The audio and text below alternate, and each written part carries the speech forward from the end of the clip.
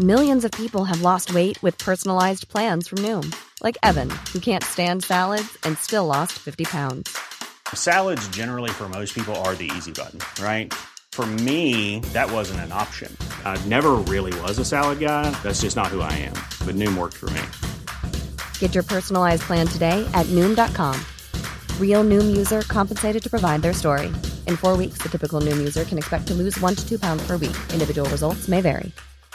Tired of ads barging into your favorite news podcasts? Good news. Ad-free listening is available on Amazon Music for all the music plus top podcasts included with your Prime membership. Stay up to date on everything newsworthy by downloading the Amazon Music app for free or go to amazon.com/news ad free. That's amazon.com/news ad free to catch up on the latest episodes without the ads. Botox Cosmetic, out of botulinum toxin A, FDA approved for over 20 years. So, talk to your specialist to see if Botox Cosmetic is right for you. For full prescribing information, including boxed warning, visit BotoxCosmetic.com or call 877-351-0300. Remember to ask for Botox Cosmetic by name. To see for yourself and learn more, visit BotoxCosmetic.com. That's BotoxCosmetic.com. And don't forget that compromise is the shared hypotenuse of the I can't remember. Now you're spoiling. Stop. Oh, you said it to me earlier. Hang on. Yeah. It's in my messages. Okay, we'll have to replace this. In Canada, it's $13.99. By the way, compromise is the shared hypotenuse of the. Oh, come on, Mark. Get your head in the game. Yeah, I know. It's starting to sound like me.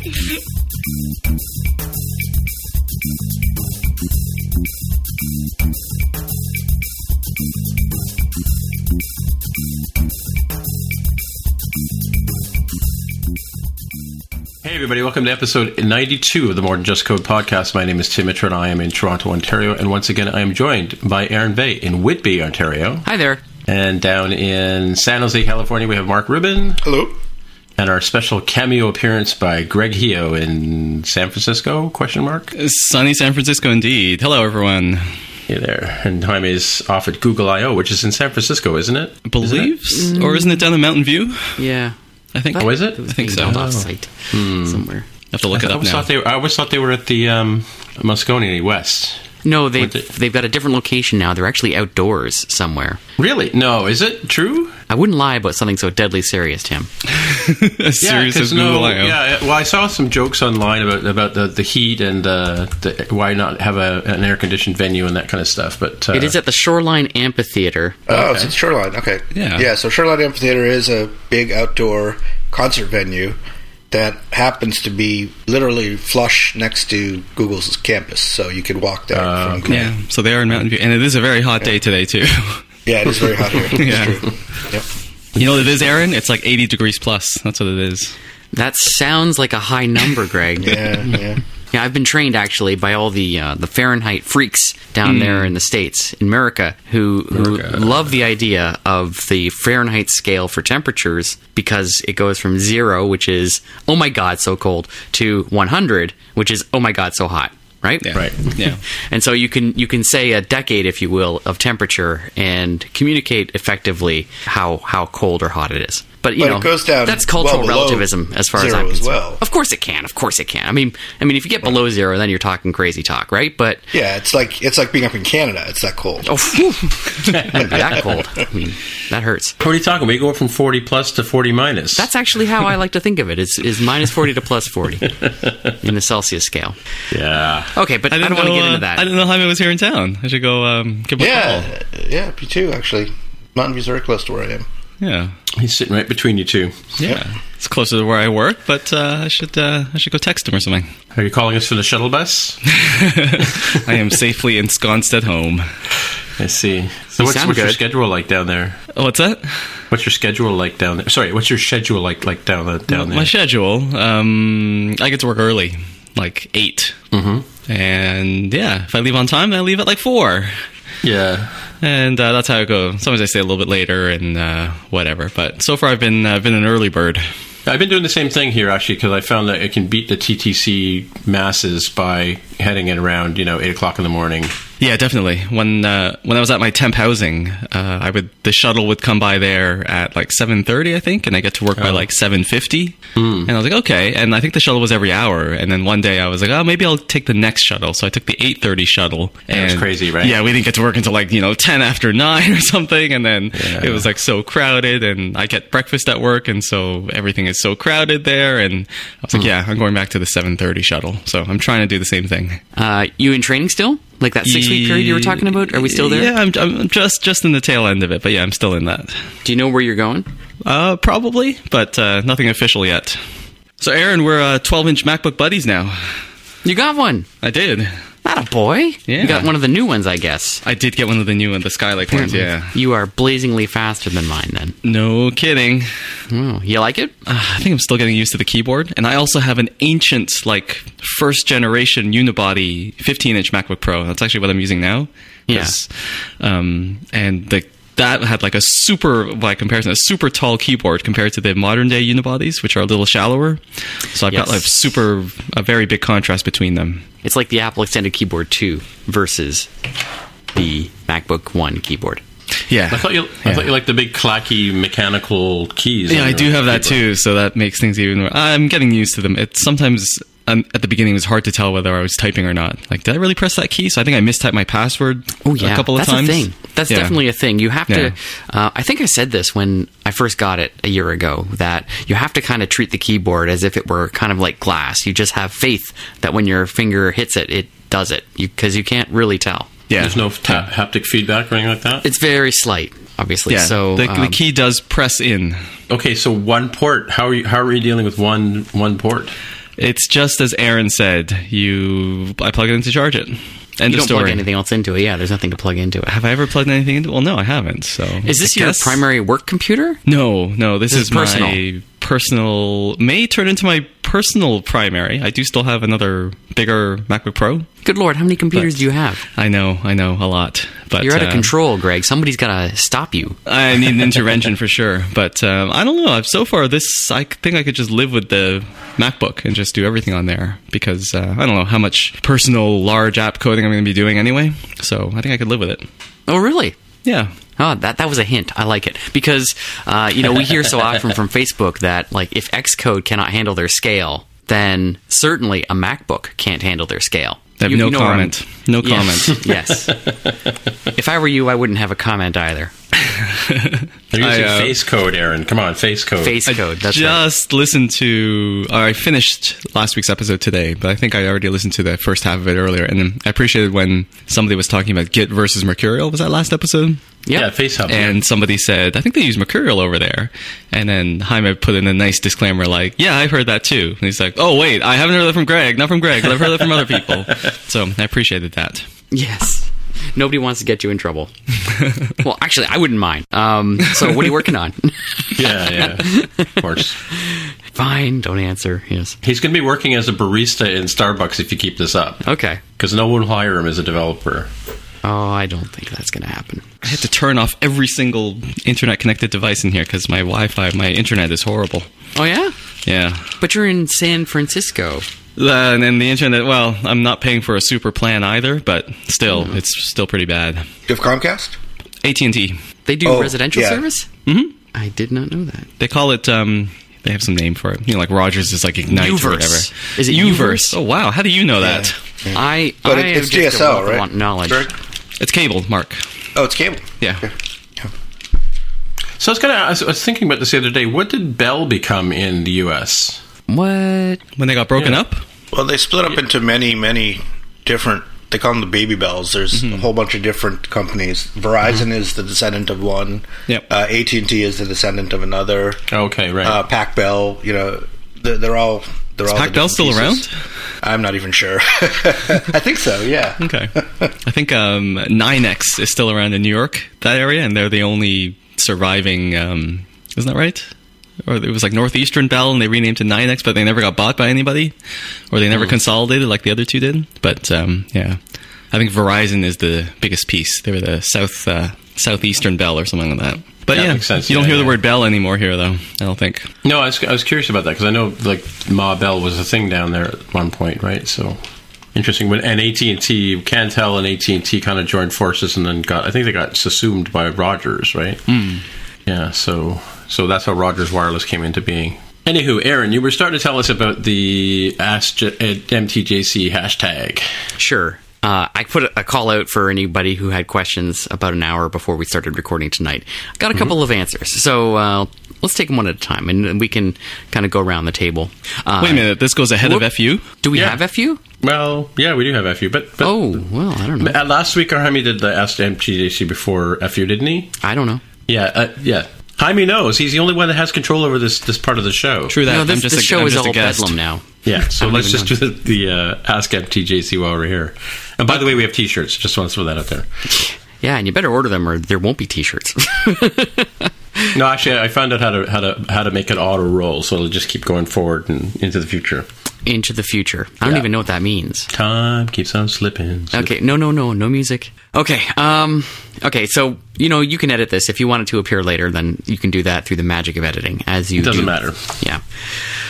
Okay, so the first question that we got tonight comes from a friend of the show, Justin Stanley, a longtime listener. And his question is, what's the last epic book or article that you've read that helped you immensely in your iOS development? And I can start with an answer on that one. I've put the link in the show notes. I talked about this book before. It is Protocol-Oriented Programming with Swift. Bought this book a month or two ago and got a lot out of it. I went through it and I was noticing that, one of the big things about moving to Swift is trying to grok with what we've been calling idiomatic Swift, whatever that means. And sure. In the days and months that we've been working in Swift, it's become clear that idiomatic Swift is a protocol-flavored Swift. And this book, it really lays out exactly how all of it fits together. It's not just a clever video from WWDC of 2015. It is, practical examples. It is, realistic, real-world advice. And it was beautifully timed, too, because the app that I'm working on with Disney, I am exceptionally fortunate to be working with two extremely gifted developers who grokked the protocol-oriented stuff very quickly and adopted it in this app that we're working on. And so I've had very practical examples to work from, and seeing the theory as well as the examples in this book reflected in the app that I've been working on every day was enormously instructive. So I guess the only thing I can say is, for everyone who's not me, which is everyone, take my word for it that the stuff that you read in this book is actually for reals, and you can implement this stuff, and you can be a protocol-oriented developer in Swift, and that's why I think that this book has been extremely meaningful for me. So, hey, Aaron, who's it by? I can answer that question. I can totally answer that question. John Hoffman. Oh, yes. Yeah, I remember we talked about him. We did talk about him. And I think when we first talked about it, you were like maybe a chapter in or half a chapter in. I'd received it that day. So, consider this my full report. Okay. It turned out to be just as good as it had started. So, carry on. It's a very good book. So how about you, Greg? What book or resource? That was a question, right? Yeah. Greg? I don't know. I was just browsing through as soon as Aaron asked the question, I started browsing through my Instapaper queue to see what I had queued up. And I don't really have anything iOS specific, because that's the question, isn't it? Yeah, it is specific, but, you can carry a question on. Go wherever you like. True. I have started reading, finally, Advanced Swift from the Objc.io guys. Yep.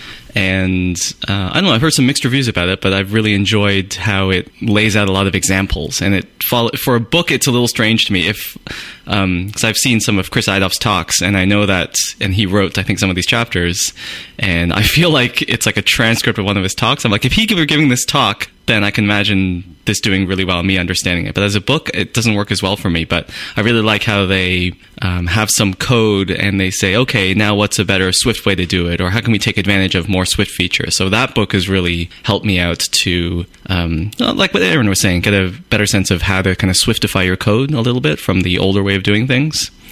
So there's that, and I've also gone back to a classic, Effective Objective-C 2.0 from Matt Galloway, which was it's what is it? 52 specific ways to improve your iOS But I remember there was a number in there. So it's kind of 52 little tips about Objective-C and the runtime and that kind of thing. And I just kind of skimmed over that again a few days ago because I'm doing a lot of Objective-C these days. And the book is, Oh, really? Indeed. The book is from 2013, says Amazon and other places. So it's not the newest book, but a lot of the stuff's, the Objective-C runtime is still the Objective-C runtime. So I found rediscovered a lot of really cool tips from there. Do you I have guess a I have an link to the interesting book? mix. Yeah, I will paste one in there. Okay. And you said Matt Galloway? Matt Galloway, yeah. He's RayWenderlich.com. No, not the CBC. He's also the host of the morning show on No, CBC, not him. It's another That's Matt what Galloway. I got confused with, Yes, he is Matt J. Galloway, I think, on Twitter. He's another developer at Facebook, and he's also a RayWenderlich.com Ding team member. Yeah, but I think he wrote the book. Yeah, like I said, it was back from 2013. All right. Yeah, and I think he must have written that before, or I don't think he was involved with Ray at that point. But he's also one of the key authors on a lot of the Swift books that we have on RayWenderlich.com as well. Yeah, he's really good with the beginner. Like for an advanced guy, he's really good at explaining things to beginners. So he's done a lot of the beginner sessions, like at RW DevCon and such. Yeah. But yeah, so I'll paste that in. I'll also put in the link to the advanced Swift book. Mark, anything from you? Yeah, I'm going through my list here too. It's been a while since I've actually found a really good book. So maybe I'll just give a shout out to some of the ones that I used way in the past that were really good. The Core Data book by Mark Azara is really, really nice. There's that Functional Swift book by the Objective-C.io guys, which is good. I'll leave it at those two for now until I find something else. And well, for me, it's funny because I was doing a lot of teaching last year, so I was always reading all kinds of different books. But to be honest with you, one of the most insightful books that I got a lot out of was actually a book that I was editing, thanks to Greg, and that was the Swift Apprentice at RayWenderlich.com. And I still, when I want to prepare to go and actually talk about things and make sure I got all my stuff straight and my generics for my to I'll skim through that book really quickly. Of course, I've made it into a set of slides so that I can use them in teaching. But to be honest with you, one of the series of books that I've always sort of fallen back on and is the books from Big Nerd Ranch. If you want to learn Objective-C, the Objective-C book by them is really good, and it leads well into their iOS programming book. And they kind of break things down in a different way. I mean, the Wenderlich crew has one way of explaining things, and this is a different one. So between those books, I pretty much those are the sort of the center points or the foundations of where I come out of in terms of what I look for in coding and practice. So. But I also have a Pocket account, and like you guys have your Instapaper thing, I have a Pocket account, and I stuff things that I find in there all the time. Tag them with the intention of going back and finding them again and things like that. So there's when the algorithm stuff started coming out, I found some links and I would stick them in my Pocket and the Pocket account, and that's what I do. Cool. There's also the NS Hipster book by Matt Thompson. Oh, right, A little bit out of date, I think, but there's still some good nuggets in there. Mm-hmm. What's the name of that book? It's called NS Hipster: Obscure Topics in Cocoa and Objective-C. So we got another question from Troy Hanna, another friend of the show. What's your strategy to get past mental blocks or to deal with those hard-to-solve programming problems? And this is a well-timed question, actually, because I was able to resolve a problem that I had today. I was kind of stuck on my personal project, my electronics project, and I was really against the wall. I couldn't figure out how to proceed. And I gave it time, because time is the number one solution for any kind of technology issue that you're having. Walk away and don't deal with it. Let it maybe fester a little bit in the back of your mind. You'll think about it while you're doing dishes. You'll sit down and look out the window for a while. As long as you're not on the hook for actually tactically solving the problem right then and there, you can at least give your mind the chance to work it in the background. And I find coming back to it then and sitting down and saying, okay, I'm going to take another crack at this, and that clarity that you've achieved by giving it a rest often, almost always helps out. So that's the number one strategy for me. Yeah, I totally agree. It's a lot of times it's just to walk away from the keyboard. Even if you just go downstairs for a coffee, like in our building, we do that. We could go for a walk and just talk about other stuff with another developer or somebody else in the office. It's kind of handy. But one of the other things that I've sort of learned through my coaching stuff was that you sort of have to give yourself time to focus on tasks at times. So like you have to tune out all the sort of noise that we usually deal with. So no Twitters, no emails. Just turn it all off and just focus on the task at hand if you've got the brainwave for it. Otherwise, like I said, go for that walk or have a shower, or I code in bed. Like I'm wake up in the morning with literally I wake up in the morning having solved problems, going, oh yeah, and all night long I've been thrashing about and trying to figure this thing out. So yeah, I have some really weird dreams about Objective-C, not being able to stuff things into arrays, and it's quite comical when I think about it. Yeah, I give a third thumbs up to the kind of step away from the problem. But sometimes you can't step away from the problem, and I've got two other things I would suggest. One is the sort of, some people call it like the bear or the rubber duck thing, where you just talk out your problem to somebody. So you go to somebody's office and you explain the entire question to them, and by the end of your explanation, you're like, oh, I realize what it is. So I think the story is some guy had like a stuffed bear in his office, and he said, you have to explain your problem to the bear first, and then you can ask me. And then 90% of the people would explain it to the stuffed bear, and then they would leave because they figured it out. So one thing to help you get unstuck, I would say, is to just explain the problem to somebody or an inanimate object, and that will often help unstick things in your head. And then the other thing I would suggest is, I've forgotten it now. Not that one. Oh, trying to break it down into kind of a smaller thing. A lot of times if you're, say, submitting a bug report or an issue to like an open source project, they'll say, we're having trouble replicating the bug. Can you show us some code? And you paste in your giant view controller. And they're like, can you make like the smallest possible project that demonstrates the bug and submit that? I think Apple radars are often similar. So sometimes I find that if I'm working through a problem, I'll be like, all right, I'm going to make a separate app or a playground if you're in Swift. And I'm just going to have a little bit of code to focus on and solve the problem kind of at a smaller scale.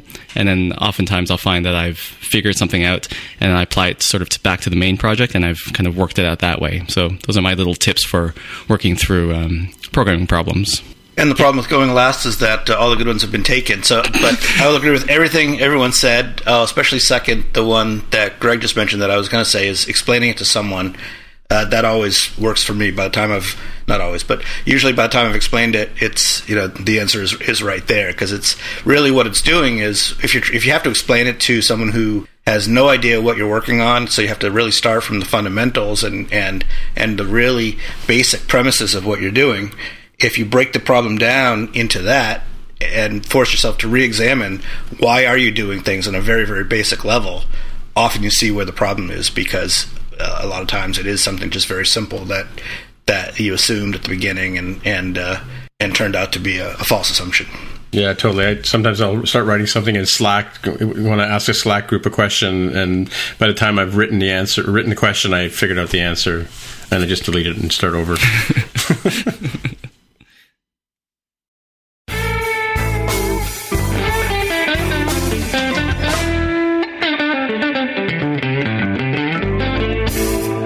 More Than Just Code listeners, are you ready for Indie DevStock?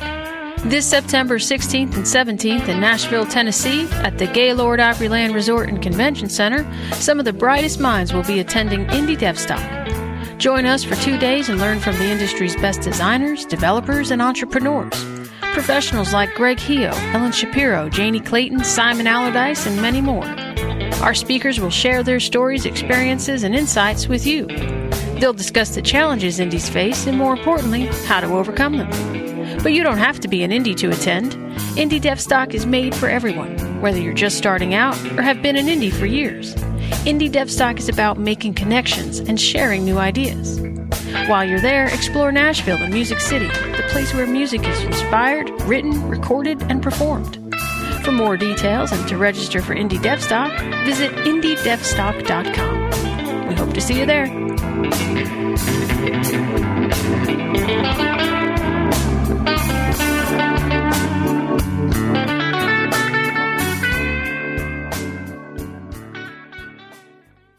Right, so what's next, Jaime? Jaime's not here, but maybe Aaron will answer for him. Sorry, Tim, I'm not Jaime. Okay. Okay, so that I think that covers it for this week. Let's do follow-up. Sure. You got Perfect getting funded. Yeah, I know. I heard about that just last night from Gene. Oh, did you? Okay. At our taco meeting, he was mentioning that Perfect was a funded organization. Is there any particular... Oh, is that what this article is, huh?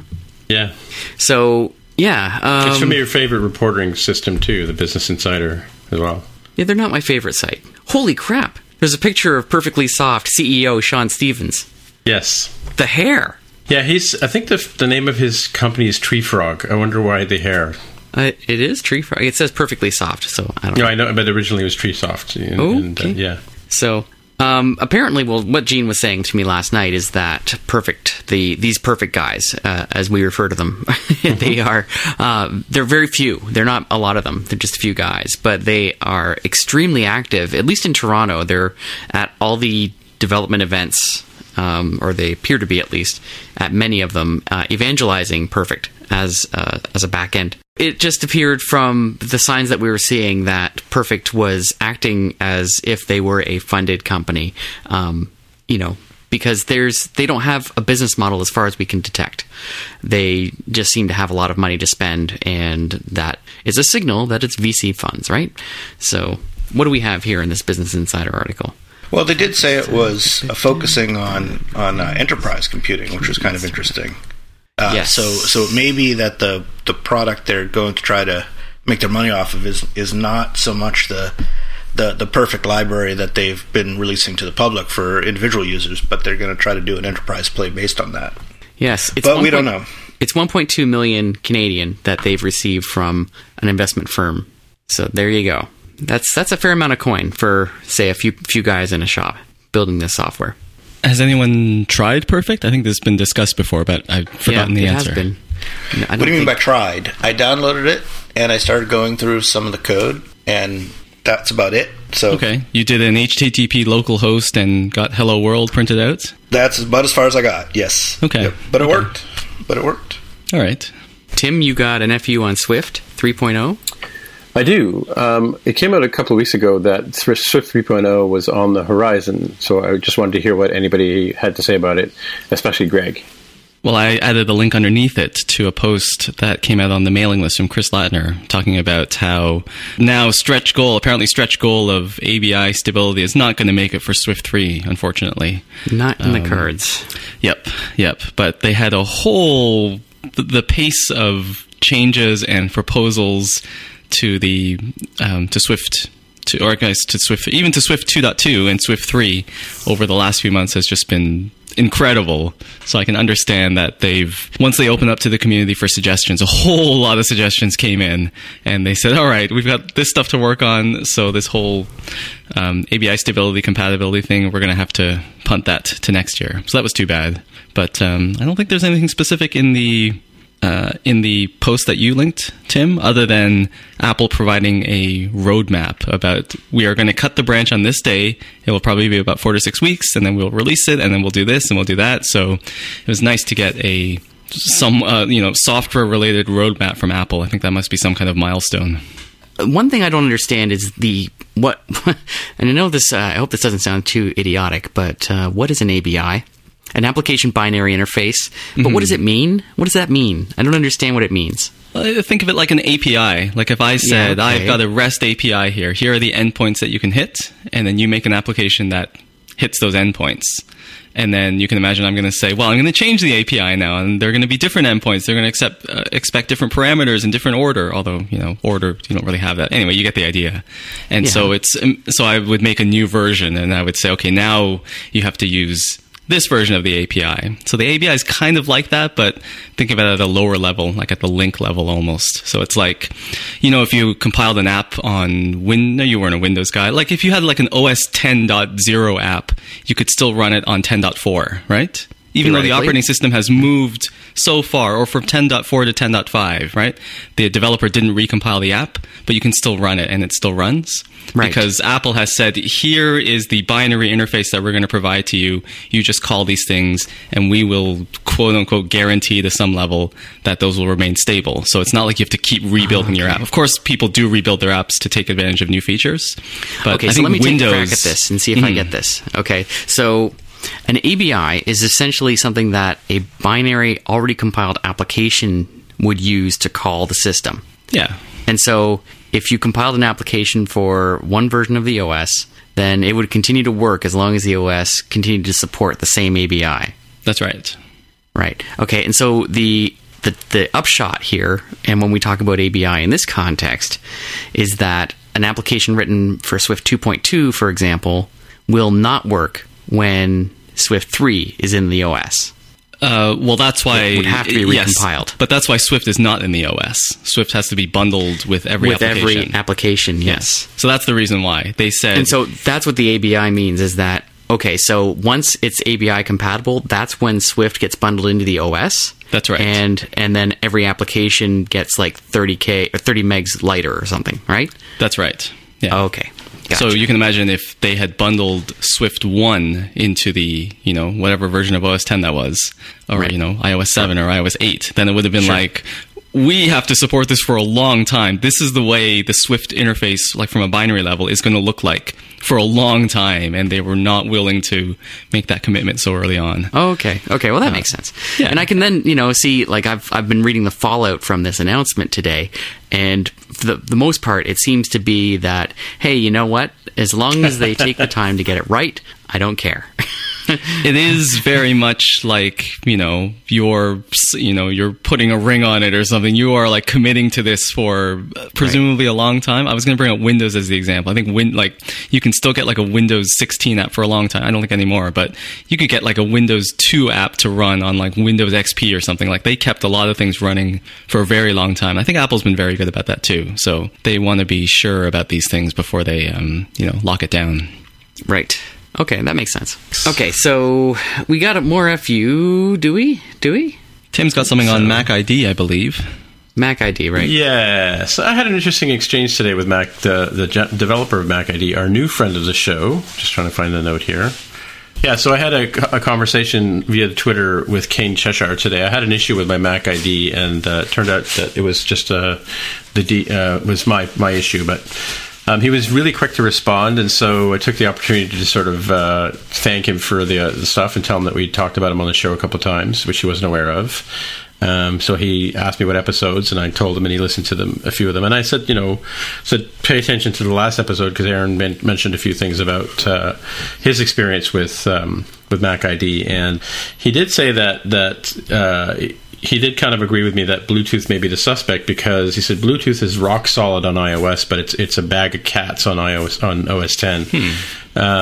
My expression, not his. Oh, I've never heard that expression. I was going to say, where's it from? But it's you, so that explains it. I think he's from over the pond. But it was a really interesting talk. He's an independent developer like the rest of us, or like the rest of our fans, so he fits right into the show.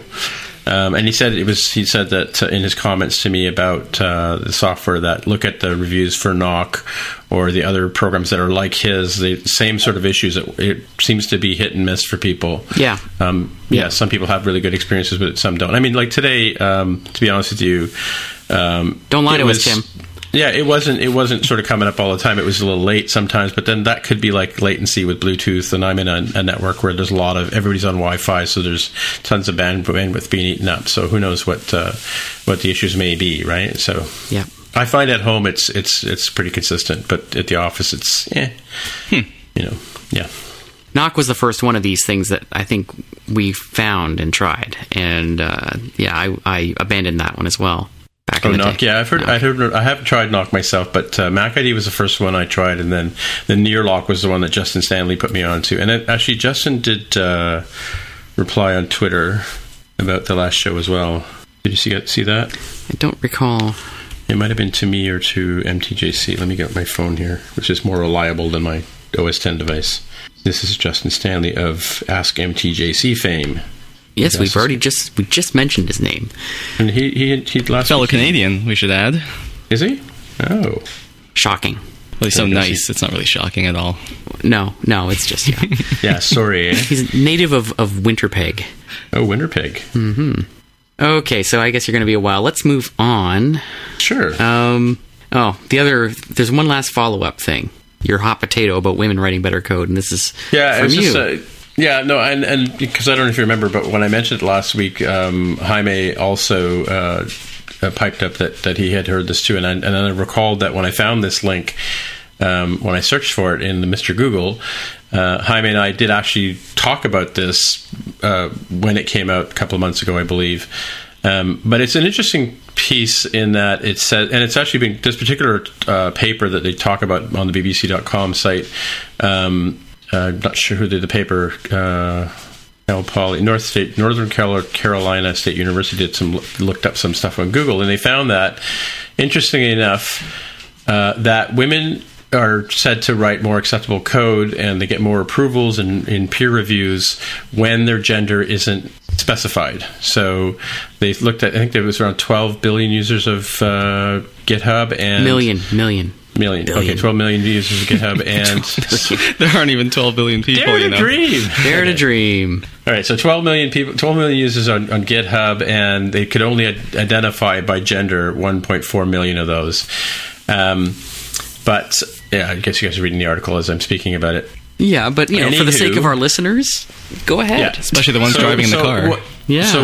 Exactly, for those driving in the cars, they found that 78.6% of the pull requests were made by women were accepted, compared to 74.6% of those by men. However, once the gender was revealed that it was from a woman, it dropped down to 62% approvals. Right. So clearly there's some work to be done there, but it's an interesting thing to back up what I said. And of course, it didn't back up my guesses about it. But what I do like about it, at the end, it talks about the fact that Ada Lovelace was, in fact, the person who invented the concept of software. Mm-hmm. And I think I pointed out on the show before that Grace Hopper was the first person to find a bug in software. In fact, it was a moth that shorted out the circuitry in the old vacuum tube computers. And Margaret Hamilton wrote the code that got the men to and from the moon, allegedly. Oh, right. Well, she wrote the software, but... Yeah, well, the alleged software that did the alleged moon. Well, the software was written, but whether they went to the moon is alleged. Right. Yeah. Right. That's the part. I believe wholeheartedly they went to the moon, but Tammy always reminds me that it's allegedly went to the moon. I'm just not even going to touch that one. Yeah, we don't need to let Tammy's crazy get into this conversation. Okay. Yeah. All right. And poor Ms. Lovelace, all she got was a bad government-made programming language named after her. Which is? Ada? Ada. Yeah, okay. All right. I think it was one of the only programming languages made by committee or something like that, is the not-so-nice thing that people say about it. Wow. Just about the Sorry, go ahead. I was going to say, but wasn't Ada Lovelace in some relationship or related to Charles Babbage in some way back in the day? I believe they were. He designed the computer and she wrote the software for it. I don't know what the relationship was, but I think they knew each other. Yeah, I seem to remember, was it a William Gibson novel that kind of... Mark might have read it. Is it a William Gibson or... it was co-written by William Gibson and Bruce Sterling, if it's the one I'm thinking of. Yeah, The Difference Engine? The Difference Engine, right. Right. Because what Charles Babbage designed was a thing called a Difference Engine, which was a mechanical computer. Right. Never got built. Actually, it did. Never got built in his lifetime. Right. It did. Yeah. Someone built one not too long ago. They do have one here in the Computer History Museum. I saw them crank it up once. Oh, okay. Wow. Yeah. I was going to comment on the numbers. 78.6 and 74.6 doesn't seem like, I don't know what the confidence interval statistically significant number difference is. That doesn't seem significant to me, that women have a higher acceptance rate. That part of it is, I don't quite believe. But the part I do believe, the significant part for me, is that once people know that this pull request is coming from a woman, it drops by 16 points? That's is totally the significant believable part of the article for me. Not the more sensational maybe headline that women write better code. I don't quite believe that part of it, but the very obvious gender bias in women coders and accepting them and their work is more the sad part of the article for me. Yeah, that's true, but hardly surprising. Yeah. I don't see this article as causative for the argument that women are better coders. No, I mean, well, this is an article. If you Google like women write better code, you'll see that a lot of people cover this study from different angles. This happens to be just one that I found and posted in the show notes from last week. So, all right, fine. That's my F you, Aaron. Well, okay, F you. I'll just bring up a random article to deal with something that we talked about last week, and we can call that F you too. That's all I have to say. I don't have a problem with I just want to be clear here. I don't have a problem with the concept of women being better coders, but you need to marshal your resources and somehow generalize against a whole gender, which is fraught, to say the least. And I believe that's the word I used last week because I just listened to the show. Fraught, very very difficult thing to even discuss. That's true, and I don't even think that it could be possibly valuable to explore because it just it defies evidence, any kind of evidence that you might bring to bear. However, all I wanted to say was I brought this up because I mentioned last week on the show that I had heard it somewhere, and this is apparently where I heard it because it was about a month or so ago, February actually. All right. And there are very many articles written around that same time, and if you go through each one of them, they all point to the same study. So, but then it gets common in newspaper reporting. They somebody puts something up on Reuters, and the rest of them all just glom onto it and write their own version of it. Reuters. I think it's Reuters, Tim. Yeah. Reuters, whatever. Do we have any actual topics for this evening? I keep looking through pile of them. Jaime has picks of the week because it's Jaime. That guy with his picks. He's all picks all the time. He's the Jaime pick machine. We're going to have a pick extravaganza. Oh, I like that. So let's talk about app review times being really low. Mm-hmm. Okay, we could do that. Now that's actually FU because I mentioned it a couple of months ago. No, Tim, Tim, everything is FU. So no, actually that's true. Tim, you did bring it up, and we all kind of poo-pooed it because it didn't seem real. But I can say from my experience just in the last few weeks, it's real.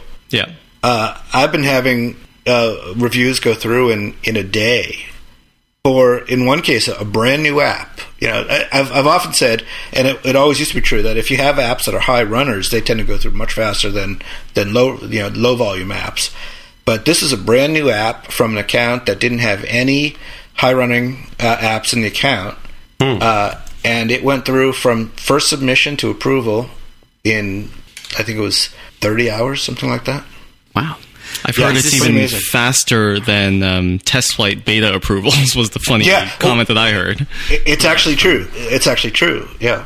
Yeah, I've seen exactly that as well. So I actually had, it just happened that I had 4 or 5 different submissions in the past couple of weeks, and they all went through just really, really fast. And that was, what you just said is exactly true, Greg, that test flight approvals would take longer than the actual approvals. It was crazy. Never seen that before. It's the new normal. It's the Phil Schiller App Store. Well, I hope it is. I hope this is boding well for some of the things we're going to see at WWDC. Well, none of us are going to see it in person, but that we'll hear about from WWDC next month. Absolutely. That they're interesting. They've got a lot of good stuff planned, hopefully.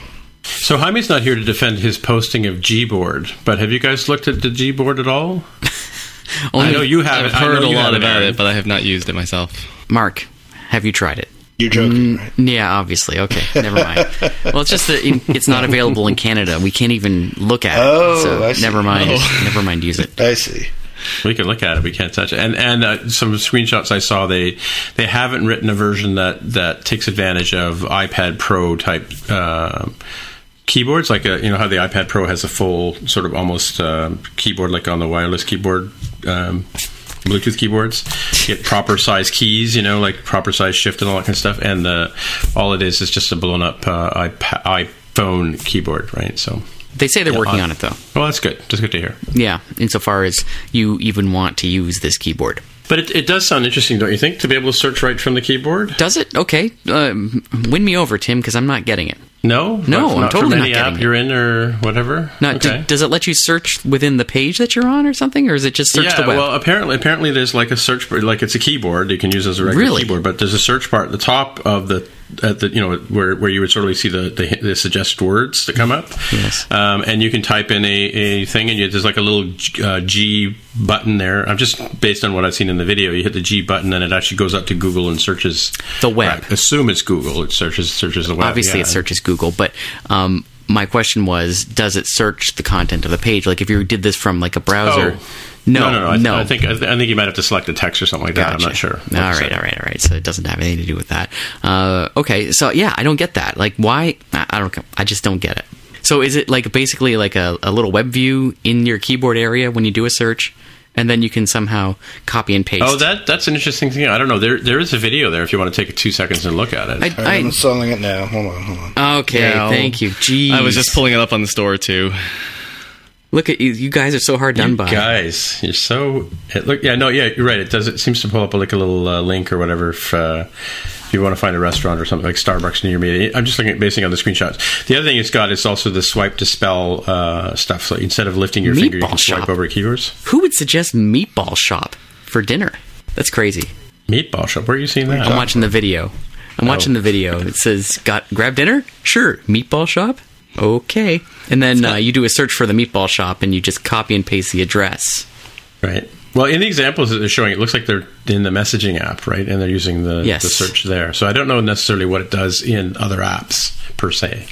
Right. So 3,800 reviews, and it looks like an average of like 4.5 or something. It's got very, very good reviews. I'm trying to find, just while this is installing with my horrible Wi-Fi. It doesn't have any reviews in Canada, though. No kidding. Oh, it's got trying to find a bad keyboard, review. too. Okay, yeah, and it's not like because I know Gboard there's a couple of when I searched Gboard on the Canadian store, a bunch of other things came up like emojis and things like that. Yeah, it does emojis and like animated GIFs and stuff like that. Yeah, it's right. They're going with their keyword spam here. Search GIFs, emojis, and more. Right fra ... How do I look at the full title? Is there a way to do that? There's a show more. Well, the title. So when you type allow full access, I don't know if this is something that Apple is showing, or it must be because I'm actually in settings. It's a scary Apple dialogue. It's a very scary Apple dialogue, yeah. Full access allows the developer of this keyboard to transmit anything you type, including things you have previously typed with this keyboard. This could include sensitive information such as your credit card number or street address. Yeah. Wow. I remember Marin talking about that when he talked about the keyboard that he made, which is just a graphic keyboard, doesn't do any typing, right? And he just thought that was for him that was a real downer on his sales. Like he felt. I really hope that they fix the way that these things get installed. Kind of like when content blockers were the thing last year, and it was like every content blocker, the first screen had to be. Close the app, go to the settings, open this, flip the switch, say yes, say allow all, and then come back. It was like, what a pain. Keyboards, same thing. Not so nice. Yeah, and you lose the dictation capability, right? Because it's not built into the Google keyboard. Oh, that's a good point. I guess there's no way to kind of enable that, is there? But the dictation piece obviously goes to Apple to be translated, right? Yeah, but you don't even have the capability to do voice dictation if you don't have that Apple keyboard up. Right. So if you're using the Gboard, then you don't get to dictate, which is actually something I use quite often. Does Google still have that search? They used to have a thing called Google Goggles. You remember that?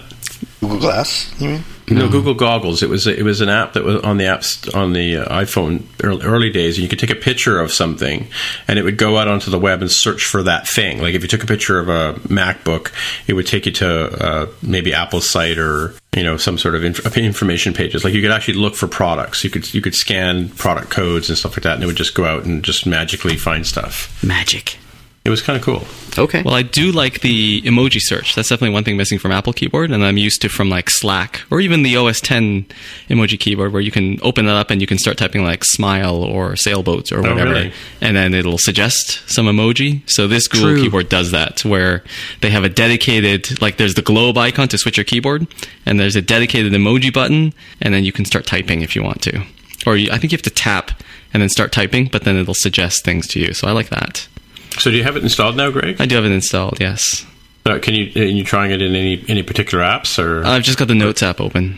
Right. So yeah, you hit the G button, and then it's like a search bar opens up. The keyboard gets very, very tall. The keyboard stays the same, but the stuff above the keyboard gets much taller to maybe like 2/3 of the screen. And then as I type something like MTJC, it does like the. You type into a Google search box and it has some suggestions. So it's got 3 suggestions above what I just typed. And if I click on one or tap on one, what will it do? Oh, it's like an inline, like instead of the keyboard, it's like a browser. Imagine that. Right. It's showing all the search results, and then I tap one. And it has a text representation that it puts into the editing. That is weird. I'm like, how do I... Oh, okay, there's a little square with an arrow, and if I tap that, I guess, yes, it opens the browser, and then does the site. I can see it being useful if you're... maybe not on the... I'm imagining Tim working on his iPad Pro Senior, and he's got the, the Google keyboard, he's typing away, and it's like, oh, what was the name of that thing? You type the G button, you do a quick search, there it is, and you tap it, and you either paste in the link for like future reference, like if you're, I want to come back to this, or you can just tap the other button and get the link. So I'm not sold, but I think it's actually pretty handy. I can see the use. Like, do you see anything in there that would lead you to believe that there's any reason at all to not launch it worldwide? No. Like, why is it US only when all of Google's apps, as far as I know... Yeah. Well, I can imagine the search, like if you're in the UK, or that's not that, if you're in France, then they want the little Google search thing to search like, google.fr instead, and there might be some localization issues, I don't know. A lot of times, Canada and the US are so close that you could launch in Canada as well, because there's no... Oh, there is a Google Canada. That's a bad example too. But I think it may be a name dispute, to be honest with you. Like I said, there are some apps on the App Store called Gboard in Canada. I think it's just not from Apple, we want to test Google. It out. We're just going to roll it out to the United States only. Soft launch in the US. Give me a break. I think that's what it is. Before they go to China? No, they're like, we don't want to translate it and try it out with Google France. So we just want to be English only. So we're just going to do US only. So I think that's what it is. But no, I don't see anything that's like there's no American flags all over the place or anything like that. So yeah, but surely it supports Spanish. It is the official language here. Yeah, no, it's pretty... I can see the appeal. Doing a quick search, I can definitely see myself getting used to it. And if I were on a phone that didn't have it, and I'd be like, I want to do a quick search or look something up very quickly, it's definitely handy. Now that I'm just using it for whatever, a couple minutes. But, yeah, maybe I'll keep it around. Well, the best part of that particular question is I just realized looking at this that Jaime did record his picks of the week, and we just spoiled one of them for him. Serves him right for not being here. Damn that right. Google fan at Google I.O. figures he would pick it. He can spend all next week telling us about Google I.O. For sure. Well, so do we have any... I guess nobody's been following what's happening at Google I.O. today either, right? Well, I've followed it. I got some... Any tidbits you think that may be interesting to look up later on for people? What have you heard? What have you heard? Tell us. Okay. There was, a lot of stuff announced there. I mean, a lot of stuff. I mean, they've got a new, they seem to have an answer now for everything that their competitors are doing, basically. So, Amazon's Echo, which is, again, another US-only product, now has a competitor from Google. It's Google... giant piece of chalk. I don't know what they called it. I can't remember. It's a voice activated home appliance, and apparently it's very good. Right. Yes. Right. So you just talk to it and it gives you answers. And a lot of people have been hearing a lot of great things about the Amazon product, and it seems that Google appears to be quite competitive with it in terms of the capabilities for this voice activated assistant that can just sit around in your house and answer your requests. It does seem like more of a Google thing than an Amazon thing, doesn't it? A thing that knows a lot of stuff that you can talk to. That feels way more Google to me, right? It's very googly, and they, but Amazon's been out with its Alexa thing for a couple years now, right? So, and they've really been iterating hard on it now. They have an API even, so developers have been able to add capabilities to this thing. Even Google's thing does not have an API yet, so it's only with the features that Google includes with it, right? So there's going to be a long way to go for them, and by comparison, of course, Apple is looking really behind with Siri. Like really behind. So I don't know what answer, if any, Apple is going to have. Like if they come out at Dub and they're like, oh yeah, in Siri in 2016 we've added more movie information, and now you can ask her about TV shows. Yeah, that will not cut it. But that's almost certainly what they're going to do, because they don't seem to have their good handle on that stuff. But Does it look like a sort of HomeKit kind of thing? I mean, I saw some tweets earlier about the fact that it's not compatible with their own Nest product, right? Google seems like a siloed kind of company, so it wouldn't surprise me that the Nest people weren't talking to the Google Home people to get the integration in there. But I don't know if that's the case or not. But you were just asking if that were the case. Yeah. But I'm just saying I wouldn't be surprised if that were. Yeah, this whole thing, like these voice assistants, and we saw another one, the makers of Siri, who sold Siri to Apple, and then left the company and started their own new voice-activated assistant called Viv. Or Vive, I'm not sure how they're pronouncing it. They were demonstrating this, next generation voice-activated assistant, and I got to tell you, I'm really not feeling the love for this whole movement of technology. It appears to be like this sort of Siri plus, in the sense that, Siri kind of seemed impressive when it was first introduced like 4 years ago, right? But you can very clearly see how it works, right?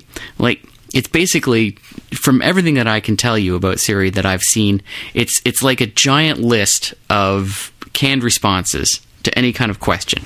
So there's some parsing going on to determine what the intent is, and it makes its best guess at what that is based on the information it has, the things that it knows how to answer. To me, like I'm looking at, if I were implementing Siri, and I took care of all the gnarly details of, recognizing what words are being spoken and parsing the natural language and turning that into something, at the end of the day, what you've got is just a giant, huge list of possible responses. And so you ask Siri, like, weather today. Tell me the weather today. And she's like, okay, I heard weather. I heard today. I get that. I can tell you, where you are, and I'm going to give you a weather report. And it spits out this pre-generated weather report. But if you go off the reservation at all, she misinterprets or doesn't understand a thing you're saying, right? So in a way, Siri, to me, feels like a very, very simple, canned machine that translates words into responses, whether they're correct or not. And it feels like Viv, which I saw a little bit of, and what I'm seeing of Google's effort as well, is that but a little better, right? It's still the sense of, I give you something to chew on, you compare it to the giant list of things that you can handle, and then you send back a response. And there's some contextual awareness built into that. So one of the things that's kind of upsetting me about this is how siloed it is and based on sort of commercial partnerships that they're making. So one of Google's examples I saw today was they have a relationship with OpenTable, which is the restaurant reservation service, right? So you say, I feel like Thai tonight. Okay, well, we have, 3 Thai restaurants near you. Would you like to go to one of these? And it sort of works that way. But if you don't want to deal with, say, whatever OpenTable has, it's only that limited universe, right? Another example, I feel like pizza. Well, Viv has a relationship with, say, Domino's Pizza, and I think ATP kind of went off on this a week ago, which I don't even want to get into. But the point there is that when you say things like that, you are finding yourself trapped in this cage of the commercial relationships that the vendor of the speech synthesis software, of all people, has provided for you. So this, to me, is still not true artificial intelligence. They're making it look like it's artificial intelligence, but it's not artificial intelligence. Right. We are a long way from that. And so, in a way, I could kind of be okay with Apple sort of taking a step back and saying, you know what, I think we may have overplayed our hand here. And I think people get that, There are things that Siri can do well that are handy and useful.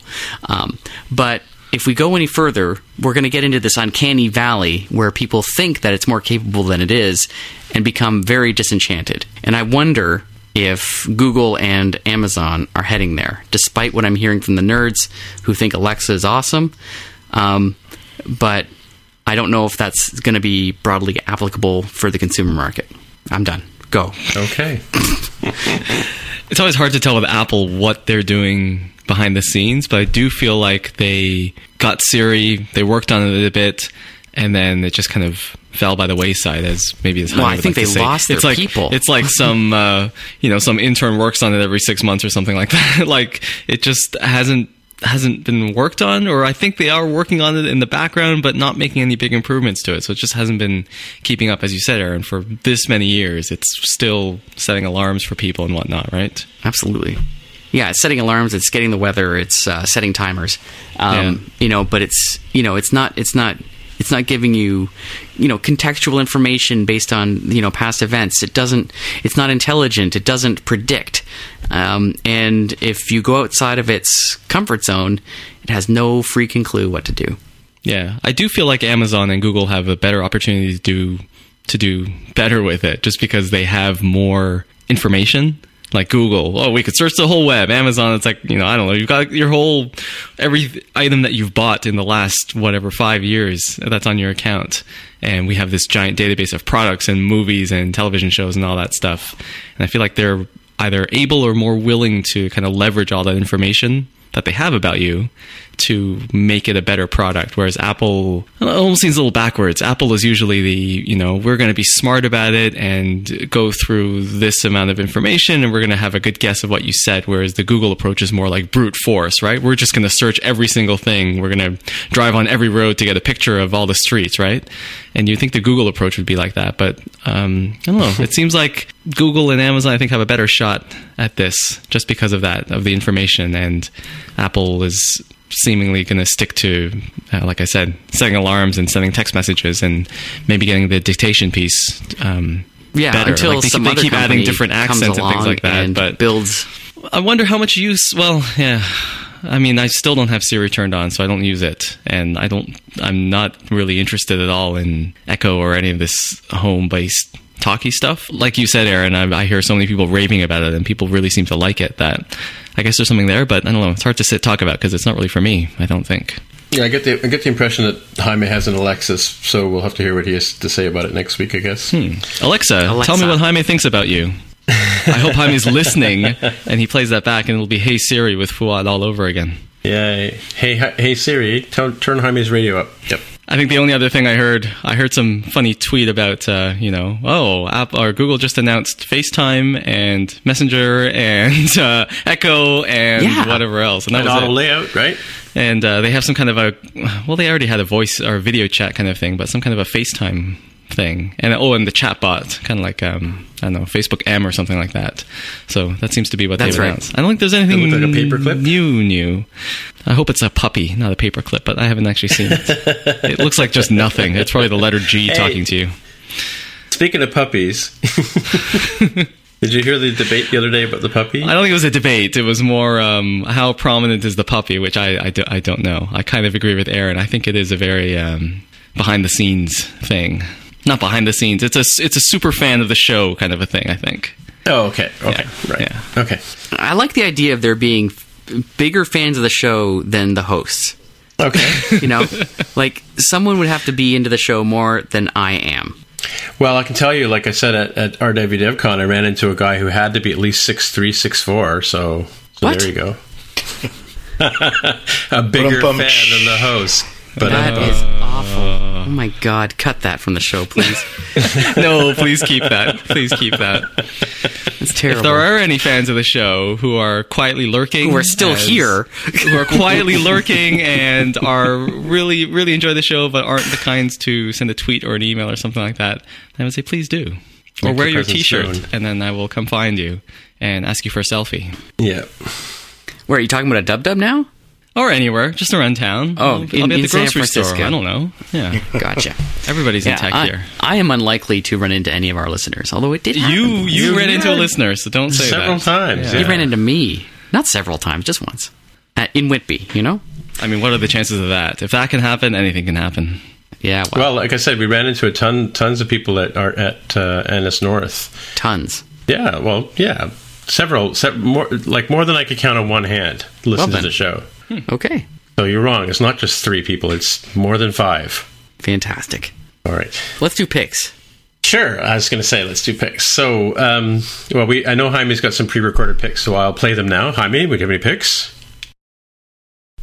Hello there, everyone. And I have 2 picks of the week.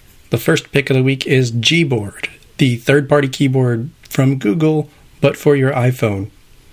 Why is it so exciting? Well, I mean, sort of the basic thing that it does is, first of all, it provides what they call glide typing. Basically, it works like swipe. You just swipe from one letter to the next, and it picks the word that you have chosen. But that's not really why it's exciting.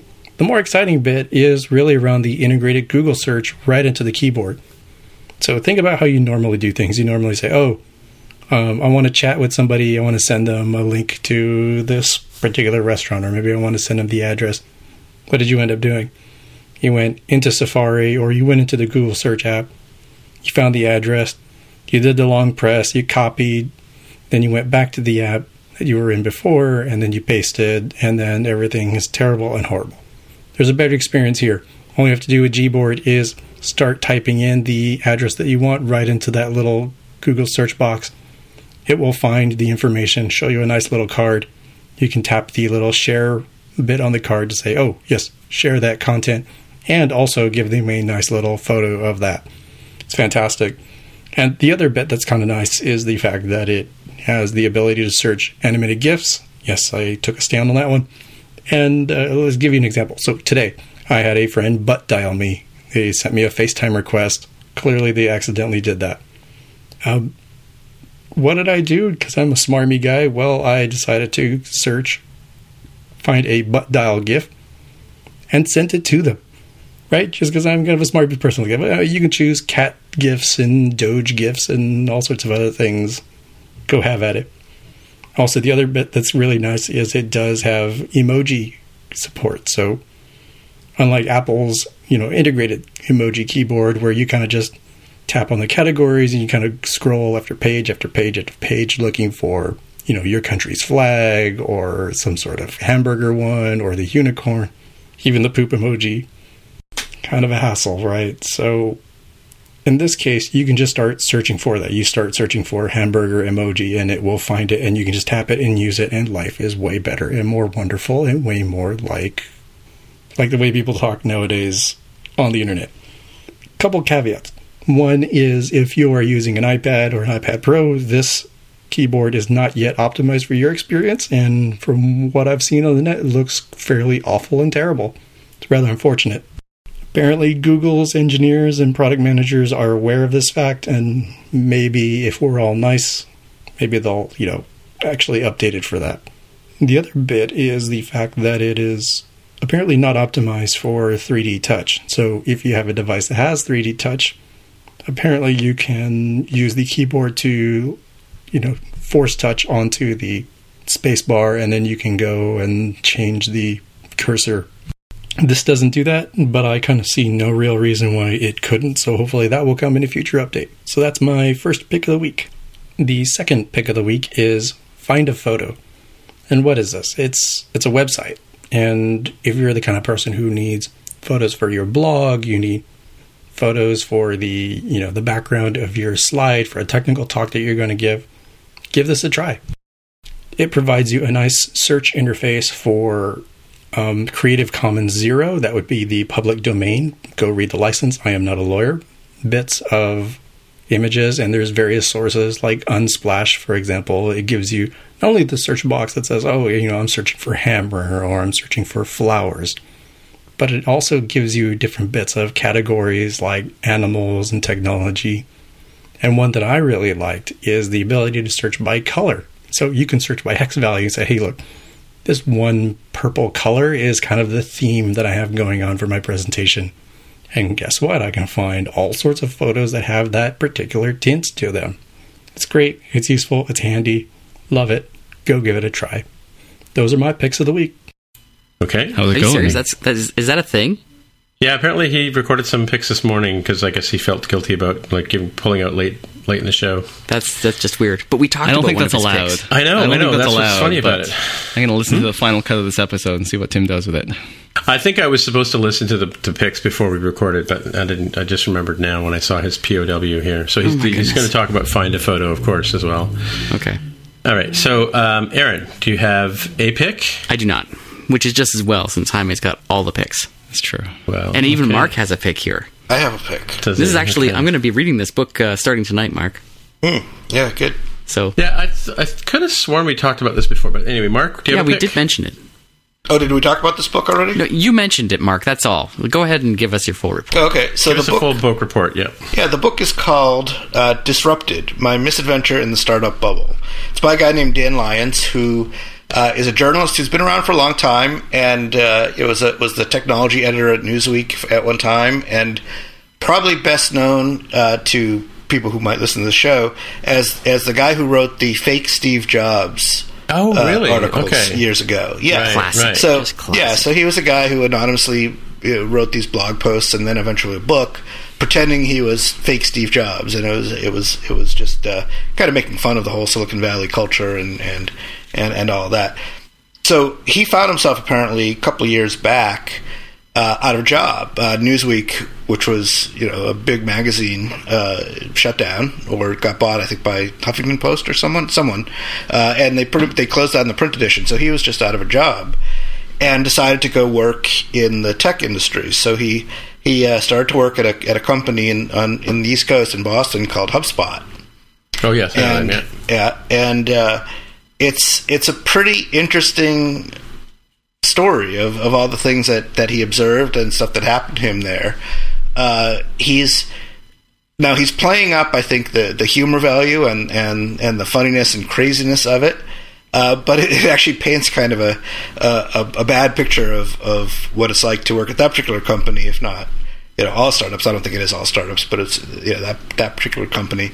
But points out a lot of the crazy things that millennials are known for doing, and what it's like to be an older person. I think he was in his early 50s, working in a company with a bunch of 25-year-olds. So it's pretty interesting. Now, what he's actually most known for now is he's one of the co-writers of the show Silicon Valley on HBO. So really cool. If you're a fan of that show, and you love the stuff that's going on in that show, then you'll probably love this book because it's the same kind of humor. It's kind of, even though it's based on a true story, it's still making fun of the whole quote Silicon Valley and really the whole tech world way of looking at the world and way of doing things. God, I love that. So show. it's a short book. It's a quick read. It's a fun read. I think it's a little bit controversial. Some people think he might have just been in there as sort of doing it on purpose, coming in as a spy just to stir up dirt and come up with a funny book. But regardless of that, it's a funny book. So I highly recommend it. It's a good read. The Kindle edition is 50 cents more than the hardcover. I hate that. Oh, interesting. Yeah. I hate that. It'll drive you insane. And what is it, Greg? How much is it? $13.99 for the Kindle, $13.50 for the hardcover. All right, because I was just about to buy that for tonight. $50 Canadian, I guess. And it's audio CD. It says it's $24 if you want spinning discs. That show Silicon Valley is just amazing. It really is. Yes, I love how. No spoilers. It is. I'm still. No, I just wanted to say. Okay, I'm in the middle of season 2 as myself as well. Okay, I just wanted to say it feels like a very authentic show. It is like the scenarios are a little too crazy. Like no single startup is going to experience everything that these guys do, but individually they feel like real things that happen. Yeah. Yeah, I mean, for sure, it's a comedy show, right? And they play up the funny things and they exaggerate things. But I can honestly say, having worked around here for a bunch of years and worked at a bunch of different companies of all different sizes, that there's nothing I've seen in that show that didn't remind me of something real that happened at some point in my career. Totally. Yep. So it's a great show. Compromise is the shared hypotenuse of the conjoined triangles of success. Right. There you go. I have no idea what that means. Wow. Yeah, you can cut all that out. Still not get it. Yeah, I think there's geometry in that quote. There was. Math. All right. So, good book. Really, what that's making fun of is management theories and people who come up with these models of management that are just these it's a graph and a plot and anything and everything can be related to that plot or that graph. And so they kind of make fun of that a little bit in the show. Season 3. Cool. So I see that Greg is trying to fly under the radar and avoid Aaron's scrutiny, but because he's started with a zero-based series of picks. That's what we do in software. So I have one point. Well, you had a pick and a half. I've got 1.6 picks. How about that? The golden ratio. That's what I have. Oh, cool! Awesome. First pick is pretty short. I got a MacBook 12-inch, and I was half lamenting how when you plug it in, it makes the iOS charging noise. You know, when you plug in an iOS device, it makes that little pinging noise. Anyway, the MacBook does that, and I was like, whoa, that's weird, because it's like worlds colliding.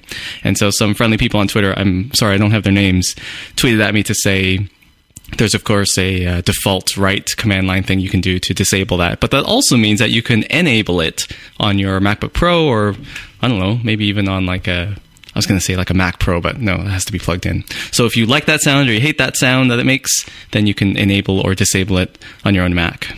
So so if you disable it, you still can't get the classic Mac. I think it's a G cord, or what is it? No. This is when you plug it in to charge. You know, you have your iPhone, and it's already on. You plug it in, it makes that bing kind of noise. Oh, right. Okay. Yes, the MacBook does that when you plug it in. Really? Yes. Wow. Yes. That's just weird. So you can disable it, or again, on your MacBook Pro, if you like, you can enable that. So when you plug in the charger, it will make that sound.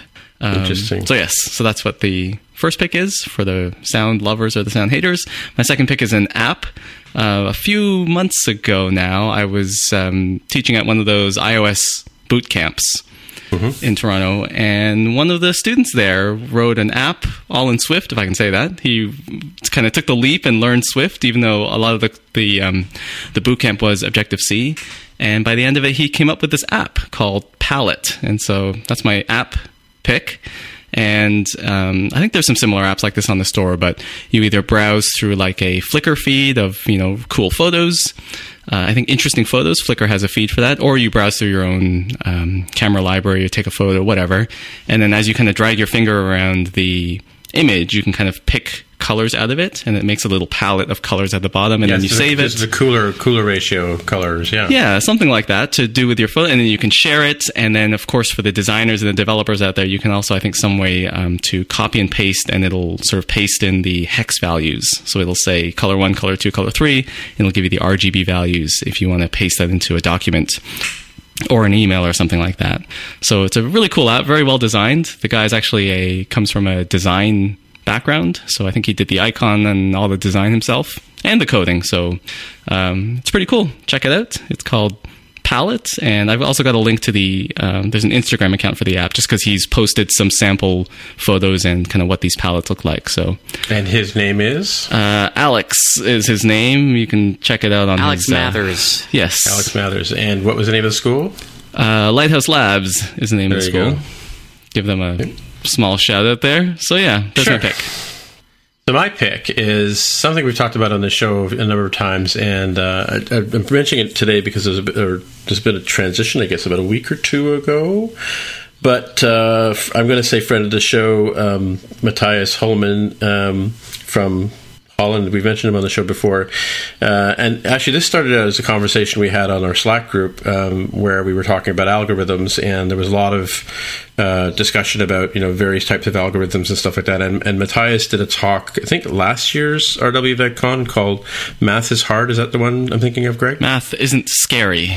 Math isn't scary, yeah. Essentially that, he studied math when he was in school, and he kind of, went out into the working world and forgot all about it.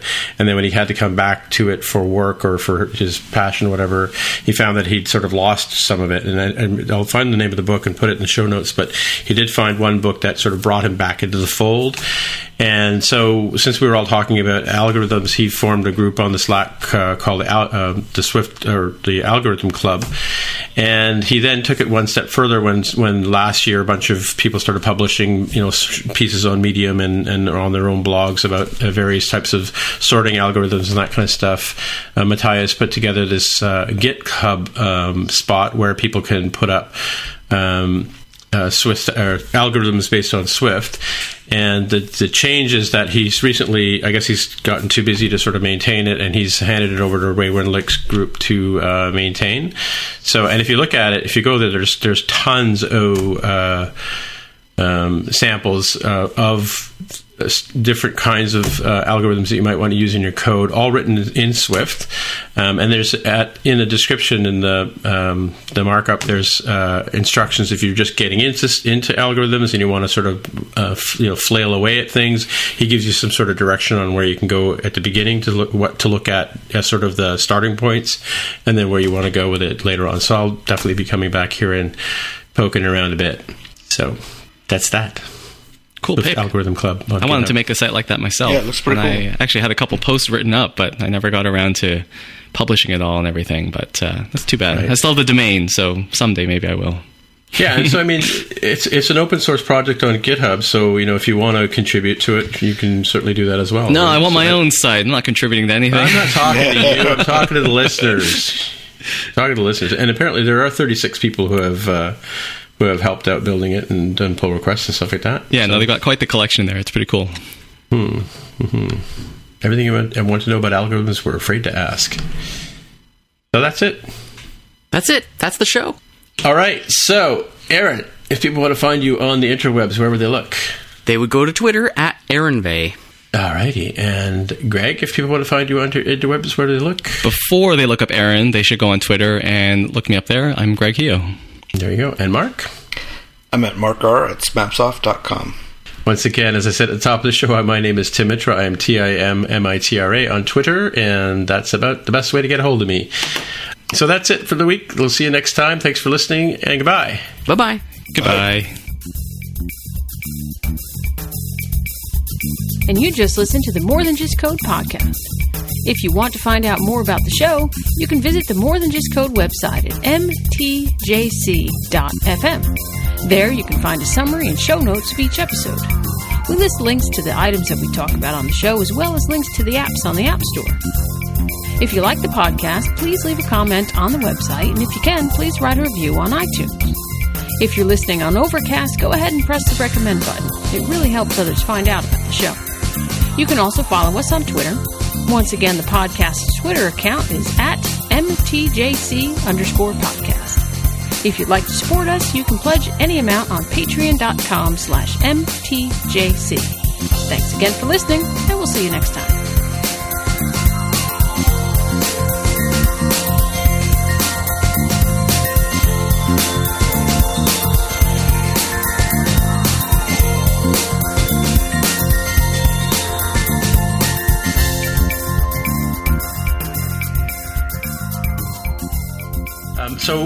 So I saw Batista and some guy get into fisticuffs the other day. Can you tell me? Okay. Boxing match at the Jays game. No, and of course I've only been walking past CP24 without the audio on at various malls and things, so I wasn't really sure what the story was. Was this the Kansas City Royals who lost the pennant to last year? Wow, keep talking, Tim. Do you want to? Would you like me to tell you? Yeah, I am. Okay. I'm setting you up. Okay. Oh, is this the show? Yeah, it's just still a show, I guess. Okay. So let's make it brief. So this is the Texas Rangers that we're talking about. The Jays played them in the division series in the playoffs last year. They were the first team they played. Oh, the first team, okay. Yeah. In, I think it was game 5. Yeah, the final game of the series. The Jays came from behind and kind of pulled it out in the end. And it was one of the pivotal moments was a home run hit by Jose Bautista. It was probably one of the biggest home runs in his career, right? Because it really did win us the series. And after he hit it, he did the famous bat flip, which any fan of baseball in Toronto recognizes instantly. It was quite the flip. And it really upset a lot of Texas fans. So the Rangers and the Jays had a series. They only play each other a certain amount of times, and through the vicissitudes of the Major League Baseball schedule, the Rangers and the Jays are never going to play each other again in the regular season after that last game where this occurred. Ever. Like this season. Ever. Okay. Well, and the way it's going, it's unlikely the Blue Jays are going to make the playoffs. So. Yeah, the way they're playing. Good Lord. Yep. So, now leading up to this series, to this last series, in Texas, someone said that, we're going to plunk Jose Bautista. A pitcher is going to hit him intentionally with the ball as revenge for the bat flip. Really? Yeah. And so there was, some consternation about that. Like, why would you do that? Because, that was like last year. It was 7 months ago. Get over yourselves. Yeah, and, exactly. It's not that big a deal. But it didn't happen, okay? So it never happened. Nobody got plunked, except then on this last game of the season series between these two teams down in Texas. And the pitcher hit him totally intentionally, like there was just no doubt about it.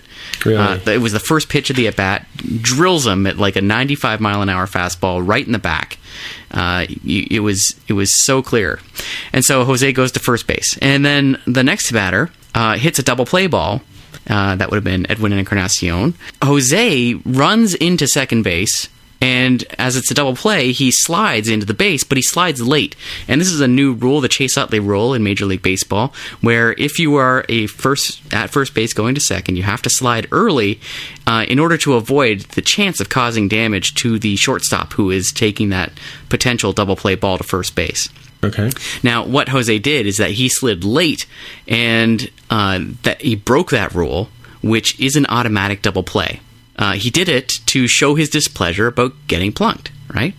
Now, the shortstop for the Texas Rangers, Rougned Odor, turns out he's something of a hothead. And so when that play got made, Jose dives through second base, cleats down. He's not trying to hit him. He's just showing his displeasure. Odor jumps over the slide, completely uninjured, throws the ball away, right? So, like, the throw to first that would have happened to complete the double play, he just chucked it into the sidelines. It wasn't even close. So would it still be a double play? It was still a double play because of that sliding rule.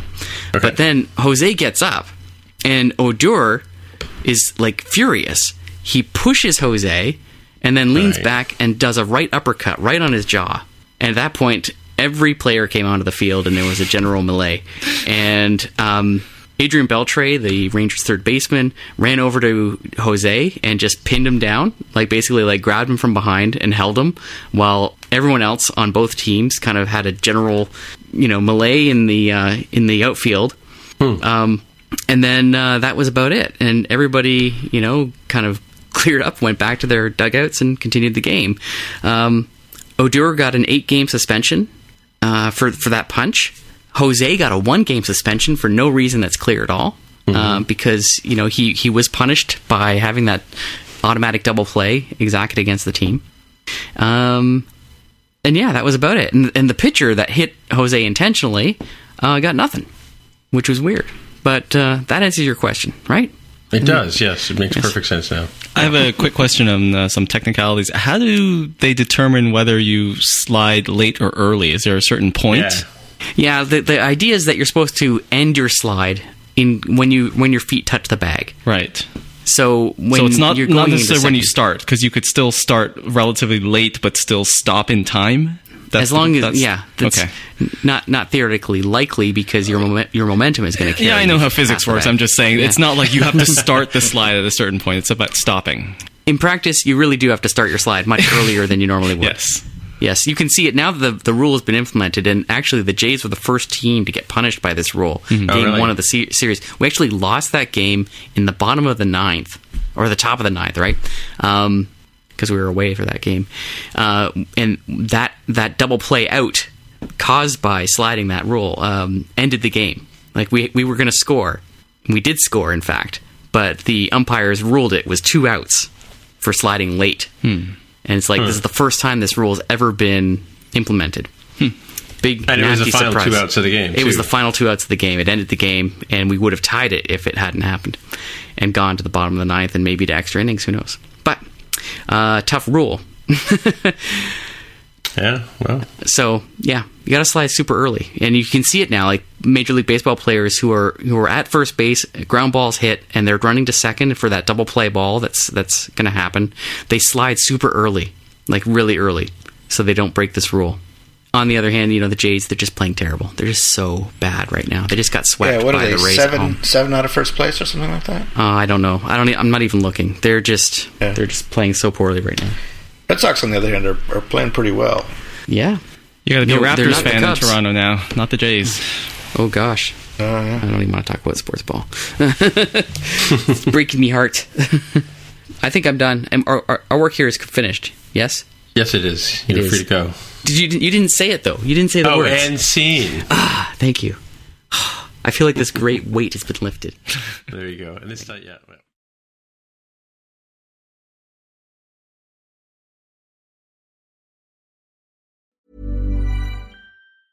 Tired of ads barging into your favorite news podcasts? Good news. Ad-free listening is available on Amazon Music for all the music plus top podcasts included with your Prime membership. Stay up to date on everything newsworthy by downloading the Amazon Music app for free or go to amazon.com/news ad free.